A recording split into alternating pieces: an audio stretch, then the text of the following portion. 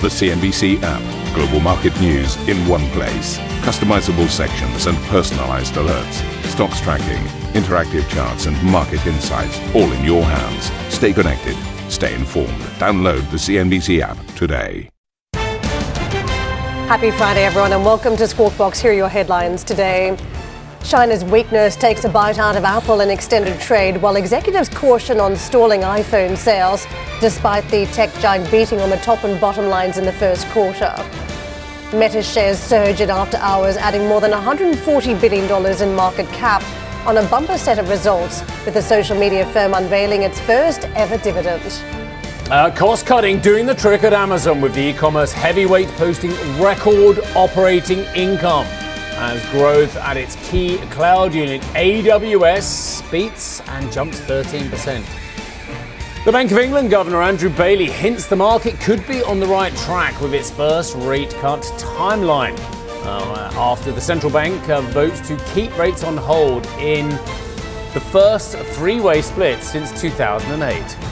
I'm not going to give it on how many cuts there'll be or when they will be, but I think that that view that the market's taking is not one I object to. The Dow logs yet another record close, on pace for its best week since mid-December. That's ahead of today's non-farm payrolls print.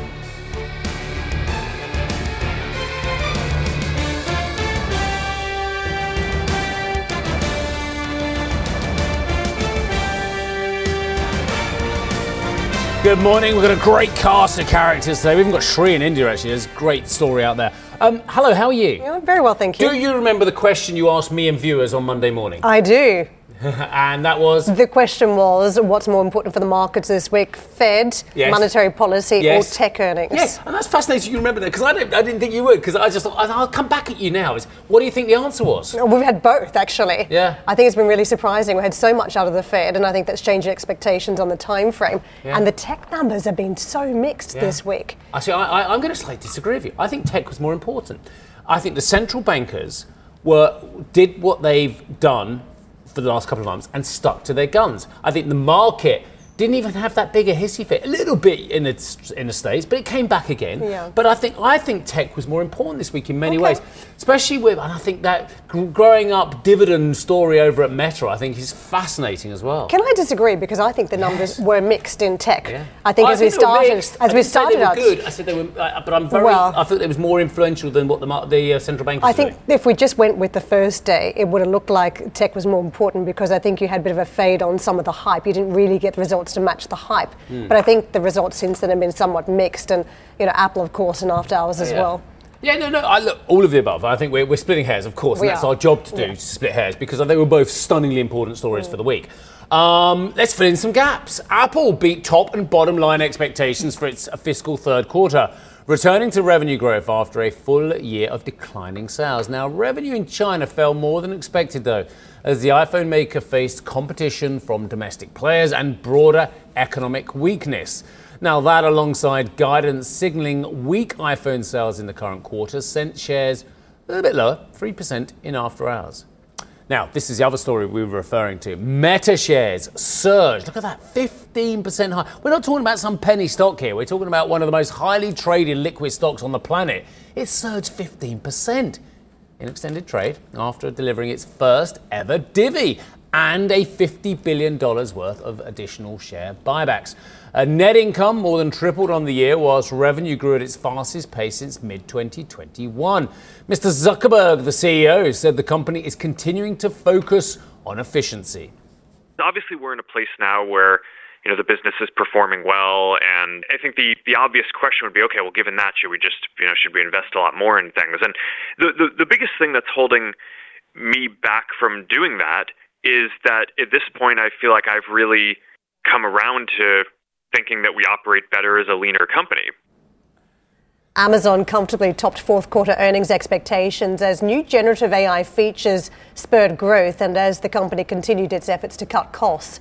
It reported record sales for the period, while Amazon Web Services revenue rose in line with expectations. Shares moved higher in extended trade. The CEO, Andy Jassy, said AI technology can deliver billions of dollars in revenue upside. Gen AI is and will continue to be an area of pervasive focus and investment across Amazon, primarily because there are few initiatives, if any, that give us the chance to reinvent so many of our customer experiences and processes, and we believe it will ultimately drive tens of billions of dollars of revenue for Amazon over the next several years. Let's circle back to Apple first up with Arjun. I thought it was fascinating. The iPhone sales, decent, services revenue that was stunning. China was the main issue for a lot of investors. I thought that was also interesting because we saw at the start of the year that Apple became the largest smartphone vendor in China by shipments for the first time. So it felt like we got very mixed messages around the China story. Yeah, I think there's two bits with the shipments part. That could be because of a larger purchasing of some of those cheaper iPhones, and perhaps the more premium iPhones, the more expensive ones, weren't the ones that were selling as well. And one of the reasons for that perhaps is what we saw last year, a resurgent Huawei. The company and its suppliers in China managed to make a big breakthrough on the chip side, which US sanctions were specifically supposed to stop. It came out with a brand new device which has sold very, very well and thrust it back into the top 5 smartphone players in China, which is a big turnaround from the fact that its smartphone business was effectively crushed by a lot of those US sanctions in 2019 and 2020. And that's clearly created some headwinds for China. And just one of the telling signs was that Apple was offering discounts on its own website in China just a few days ago, something it very rarely does as well. It's an indication of the kind of challenges, I think, and the headwinds it faces in China. So clearly that was a bit of a weak spot. As you mentioned, their iPhones, big surprise. The market was effectively thinking there wouldn't be much growth in this segment. It managed to eke out around 6% growth in revenue, but I think what put a damper on that was really the guidance. The March quarter iPhone sales, the company saying, will be similar to last year. They did caveat that by saying, after taking out $5 billion worth of sales because of a normalization of supply chains, etc. But I think also, whilst there was a surprise on the iPhone to the upside, I think the concern is going forward, can they continue momentum with the iPhone 15? There were a few mishaps across the various operations over the year. In wearables, we saw with the watch, for instance, the problems that it had with Massimo, also on the iPad. This has been an area where you've seen a fade in demand in recent years, and last year was the first year since 2010 where they haven't released new hardware on the iPad side. So it wasn't exactly smooth sailing in some of the other divisions. Yeah, absolutely. I think that the other hardware parts are clearly under a little bit of pressure. iPad, as you mentioned, down 25% year on year in the December quarter as well. They didn't release a new model.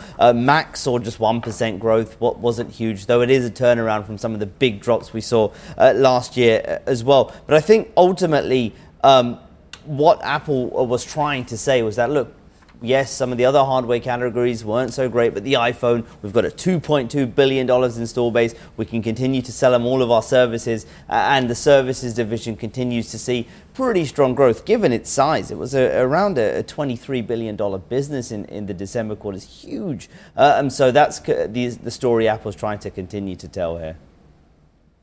Let's broaden out the conversation, Arjun. Thank you very much for setting the scene. Francisco Bido joins us now, the Senior Portfolio Manager, FM Integrated Alpha. Thank you so much for joining us today. Can I ask you first up about some of the takeaway messages for you, the numbers on the iPhone, the fact we've got a new device coming to market, then the Vision Pro. Just set out the scene for us in terms of how you're viewing Apple at this point. Well, the report came pretty much per expectations. I personally wanted to hear a little bit more about the new product, the Vision Pro, and a more detailed AI strategy. But I think the future is on their side. Apple is really good about not being exactly first. With phones, MP3 players as they had them before, and so on, and then taking the lead once everybody else is in front. So I think they're going to do the same thing with AI. And it's going to be pretty immersive and very personal, too, because they protect people's information. So it's going to be they have a lot of growth opportunity ahead of them. Yeah, a fascinating company as ever as well. And you talk about second mover advantage. Absolutely. They never feel the need to be the first to market on anything particularly, but they do come up with a fantastic product eventually. Let's talk about China. Is it a problem or not? They hit back and say, look, our install base hit a new all-time record high in China. But may I compare the battle they're having with the likes of Huawei and others in China to the battle that Tesla's having with BYD as well? How much is brand becoming diminished compared to the local competitors? Well, I think it's just a matter of having a real reason to buy, a new phone or to upgrade your phone in China. They're obviously looking for phones that maybe fold or do other things or new technology and so on. So the competition is very stiff over there. So they got to come up with new products. And that's what they have in the pipeline. And the AI is not just a fad. I think it's going to help them a great deal. If they can have one of those M3 chips, their new chips, compute AI, maybe at a personal level, so you can have your own large language model for yourself with your own information that helps you, that knows you, and nobody else knows it. That's the great thing. So I'm just speculating on that part, but it shows the possibilities what they can do with that install base in China. So it's a temporary thing. They just don't have the right catalyst or the right products to address that market right now, but they may have it next year. Francisco, it's Arjun. You've been mentioning AI for Apple. What is Apple's AI strategy? I wasn't quite clear from the call and from what Apple have been saying pretty recently about where they feel this technology is going to help their products. Well, that's two of us. I didn't hear anything really that detail about it. But if you put the pieces together, and if you put the Vision Pro, that will not necessarily be using large language models in the sense that we, interactive chatbots, the sense that we're used to looking at them, but it can use other kinds of AI. For example, pattern recognition and be able to identify an object or an intersection on a street and know where you're at and things like that. So if that can talk to your phone and your phone knows you, and there's a lot of opportunity for that ecosystem to take off with AI. So just because we don't see it now doesn't mean that they don't have the opportunities. They're there. And you mentioned the Vision Pro as well, Francisco. This is a product that clearly is not going to ship in any large kind of quantity. When do you expect it to really move the needle for Apple? Probably 2025. And at that point, I would hope to see that they actually have at least two different models, a higher end one with a lot of bells and whistles and a more affordable one, to be able to reach the masses. And if they can do that, then they're really well on the way. And that's not too far ahead into the future. 2025 is right around the corner. Can I ask you about the CapEx program, given the AI cycle at this stage? Because we've been looking at this through the lens of a number of other big tech companies as well, some having to spend up in this cycle trying to further their AI intentions. An analyst asked Apple yesterday, as they're preparing to roll out expensive new AI technology, even as CapEx numbers were lower.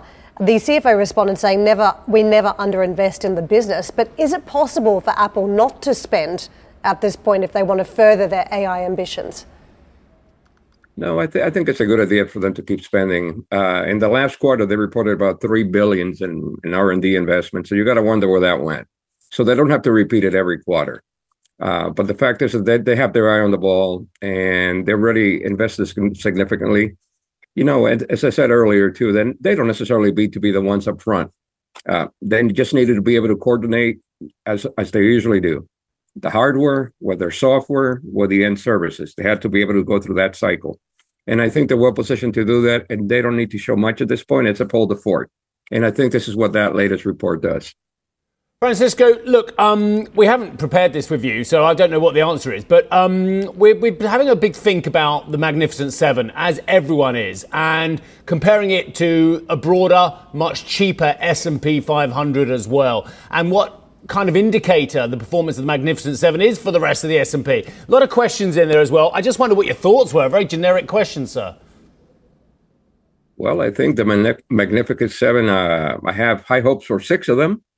The laggard is Tesla, of course, and a great company. I just think that they overshot in terms of setting expectations, and when they couldn't deliver, then the numbers fell. So, but regardless, I think that the other 6 are really in good position. I think they deserve the place in the S&P that they are right now. They're juggernauts, and they're going to continue down that route. And if you think, or if someone thinks that somehow that that their good times are over and the happy path is gone, I disagree with that. I think there's a lot more ahead in the future than what we've seen to date. The AI, like I keep repeating myself, but it's not a fad. This is for real. This is going to lead to large gains in productivity across the board, across industries. Anything from health care to real estate, engineering, pretty much any field will be touched by this. And we have yet to begin seeing the impact. I know we put up your disclosures, and yes, in the mutual fund you hold Apple. Just on the others, I probably should get disclosures from you, Francisco. Do you own the rest of the Magnificent Seven, including or just apart from Tesla? That's right. I own all the other 6. Okay, that's lovely. Really nice to see you today, sir. Really enjoyed our interview. Thank you very much indeed for speaking to us. Yeah, good to see you, sir. Have a lovely weekend. Francisco Baido, who is Senior Portfolio Manager, FM Integrated Alpha. Arabile, how are you? Good, thank you, Steve. Well, coming up on the show, India presenting its final budget before parliamentary elections this year. We'll dive into the details live in New Delhi. That's coming up next. Plus, the Bank of England holds fire, but hence the market could be getting it right on future rate cuts. We'll play you some of Steve's interview with the Governor, Andrew Bailey. And Caixa Bank next interest income misses forecast while the company launches a new share buyback program. The CEO, Gonzalo Gordeza, joins us for an exclusive interview that's happening at 8:15 CET.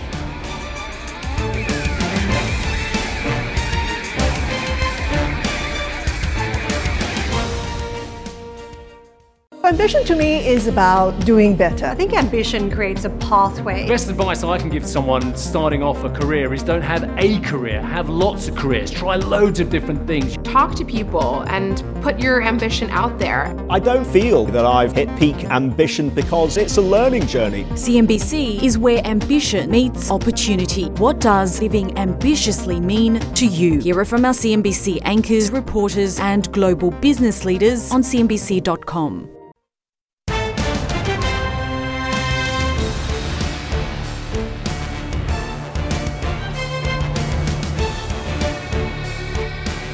We saw a bounce back for major stocks stateside yesterday on the back of what had been a red session a day earlier. Markets picking up on some of the tech earnings. You can see for the Dow, it was the 5th positive session in 6 over the course of the week, now rallying about 1% and a fresh record close, 38,519. Across the board, though, to the tech reaction on the S&P and also on the Nasdaq, 1.3% pop for the Nasdaq. So certainly a stronger response in terms of stocks to the upside. It was Microsoft for the S&P 500 and Amazon for the Nasdaq. I want to take you to what we're seeing elsewhere, though, across on Treasury markets. It's been a very strong week for the Fed, and as we count down to non-farm payrolls later on today as well, the market will be taking note of just what they see in the labour market. 3.88, so we've peeled a long way off that 4% handle, thanks to some of the expectations out there around the easing cycle. 4.21 on the 2-year. To the regional banks, and this has been interesting on the back of the Fed this week. There were concerns as to whether the Fed could be on course to break something again. And of course, the regional banks, we got past that episode last year. But then this week, investors really focusing on the exposure to the commercial real estate market. And this through the New York Community Bancorp share price. And you can see that stock down 11% again in session yesterday, taking other rivals with it. The company disclosed troubles in that commercial property book and had put millions away for future potential losses. It also impacted the wider index of regional banks. That was in reverse, but it stretched too internationally. Those concerns we saw in Switzerland yesterday. Julius Baer taking a $700 million provision, and also across to the Asian markets where you saw Azora Bank falling in trade on Thursday, down 20% in trade yesterday, reversal today. This is the company said it had losses likely linked to the US office loan portfolio market, leading to a net loss for the year in March. So again, 3 big companies, 3 different jurisdictions having impact on markets. And let me take you to Asia and how it's travelling today on the back of that green from Wall Street. The early cues as we take stock of the region today. The Nifty 50, I can tell you, has been trading at a fresh record. There's some appetite for Indian stocks today and across on the Asian markets as a result of that green. You can see 1.7, 1.8 up on Nifty 50, 410s up on the Japanese stock market. And we're now showing you some other boards, including the big retailers stateside. So let's move on from the markets, and you can see it is a bit patchy across on the China market, down 2%. Steve. I've got 2 stories for you. One, we're going to get to India. The other is the results are in for the best dressed gentleman on CNBC International. Right, I'll come to the latter in a few moments. Is it Arabile? Is it Arjun? I'll tell you in a few moments' time. The viewers, I've got the whole list. India has pledged to continue spending on infrastructure, but at a much slower pace. In the last budget, before the world's largest democracy goes to the polls, the Prime Minister Narendra Modi's government pledged higher public spending, which is expected to keep growth at around 7% whilst narrowing its fiscal deficit. So the list is in. Yes. So in the top 10, I came 11th. 11? Yeah. It's a long way down. Yeah. There's only 10 on there. Second equal was those two gentlemen you mentioned, Arabile and Arjun. Yes. Bringing up the younger constituency as well. Do you know who came in number one? Any ideas? Who else Shall I have show we got you? on board? Shall I show you? Yes. The best dressed gentleman, anchor, reporter, correspondent on CNBC International is Sri Jagarajan. Look at him. I mean, have you ever seen? If ever there was a shot which looked beautiful behind and looked great in focus in the middle of the shot, it's you, Sri. You look fantastic. And we're not treating him to the full what we had off camera. That's up to him. If he wants to show his full repertoire, we'll leave it to Mr. Jagarajan. But you look great. Do it. Yeah, let's do it. Maybe coming up later. Maybe I'll treat you. Anyway, Thank more you very importantly, much, everybody. Tell us about the budget. I scrub up pretty well when I have to. Absolutely, let's do that. So, India's Finance Minister Nirmala Sitharaman walking a very tight rope, a fiscal tightrope heading into this interim budget and opting for fiscal prudence and fiscal consolidation. The stakes were quite high here running into the election, which is expected to be called in the second quarter sometime in May. And the narrative was really about this interim budget being an election budget, being full of populist handouts and goodies for four constituent areas, including lower income Indians, farmers, women and the youth. But it was not to be. They really stuck to the script. They really stuck to the script of fiscal consolidation. And let me just throw some numbers at you here for fiscal 24 and fiscal 25. The fiscal deficit target that was released was 5.8% and 5.1% respectively. Heading into this, the expectation was for 5.9 and 5.3% respectively. So that really is a nod to fiscal restraint. However, the Finance Minister, Sitharaman, did in her speech yesterday make it very clear that the government's programme to really promote inclusivity and sustainability that's aimed at the lower socio-income groups in India is going to continue. She put a lot of emphasis on a continuation of the free food programme. That's going to be extended for another 5 years, and affordable housing. Now, as far as the fiscal consolidation picture is concerned, I talked to the chief economic advisor for the government of India. That's a gentleman called Viyananta Nageswaran earlier on this morning. And I asked him, what do you think the ratings agencies would say to this? This is what he had to say. India actually has been deserving an upgrade for quite some time, given the fact that our public debt to GDP ratio did not spiral out of control as it happened for many other nations post-COVID, and the kind of fiscal consolidation path we have stuck to since then. So we did adopt counter-cyclical fiscal policy during the COVID times, but it was targeted, efficient, and measured. And since the recovery started, we have been slowly pulling back on the stimulus, letting the natural economic drivers to take the economy forward. So in that sense, we have been following prudent counter-cyclical fiscal policy, and that needs to be taken on board by the credit rating agencies. Clearly, India and the economy has momentum to it. Where then would you put nominal GDP targets for 24 and 25? Well, we have, the budget has assumed 10.5% as the nominal GDP growth, which is, I think, a prudent one.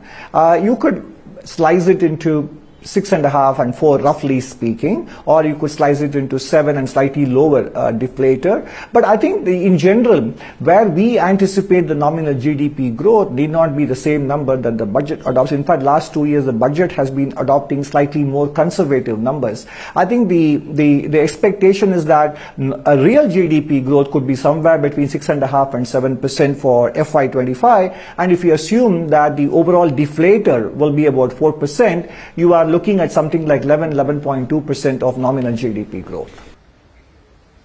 So the big question is really how the ratings agencies are going to respond to this. And they will probably respond to it at around July. That is when the final budget will be released. And then we've got the elections to get through before that. And that is in the second quarter, sometime in May. But in the here and now, the Indian government I get a sense there is some frustration and there is impatience that they are doing all the right things in terms of fiscal consolidation, but they are not being rewarded for it yet. Perhaps that time will come in the run-up to July, or possibly thereafter, once we get more clarity and more flesh on the bones of the medium-term fiscal consolidation plan and the broader spending plans for the year or so ahead after the election, after the government. And the Modi administration is running quite high in the opinion polls, is in all likelihood going to be re-elected. So that's going to be another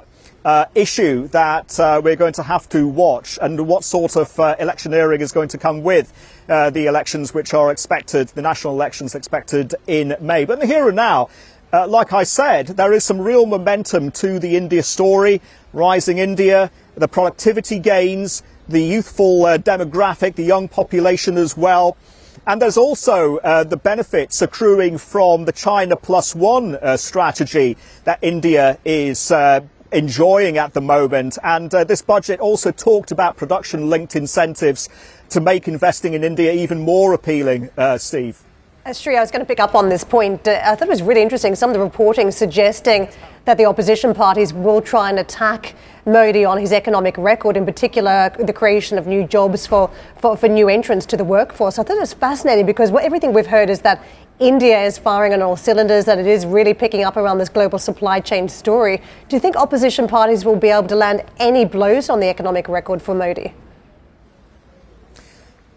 I do think that it will be a tough task. I do think that the Modi economic record and their track record over the past 10 years, and remember Modi was elected in 2014, he served 2 terms, and if he wins this election it will be a record 3 terms that he will be serving. And it's not all hunky-dory out there. And I think one of the biggest risks really is the debt serviceability, because interest rates have peaked, but they're likely to stay at these levels for quite some time. Inflation is always going to be an issue. Climate-related risks, whether it's El Nino, what that does to food prices domestically, that's a risk. The supply-side factors and the external issues with regard to how that's going to impact negatively revenue growth, that is a big risk moving forward. But in the here and now, Modi's record looks unassailable, especially when you consider what he's been doing with inclusivity and sustainability, and really narrowing the income gap in India, which has really been one of his central mandates. Thank you for listening to Squawk Box Europe Express. For more market-moving news, you can head to cnbc.com or join us again on the show with me, Steve Sedgwick, and Karen Cho, weekdays on CNBC.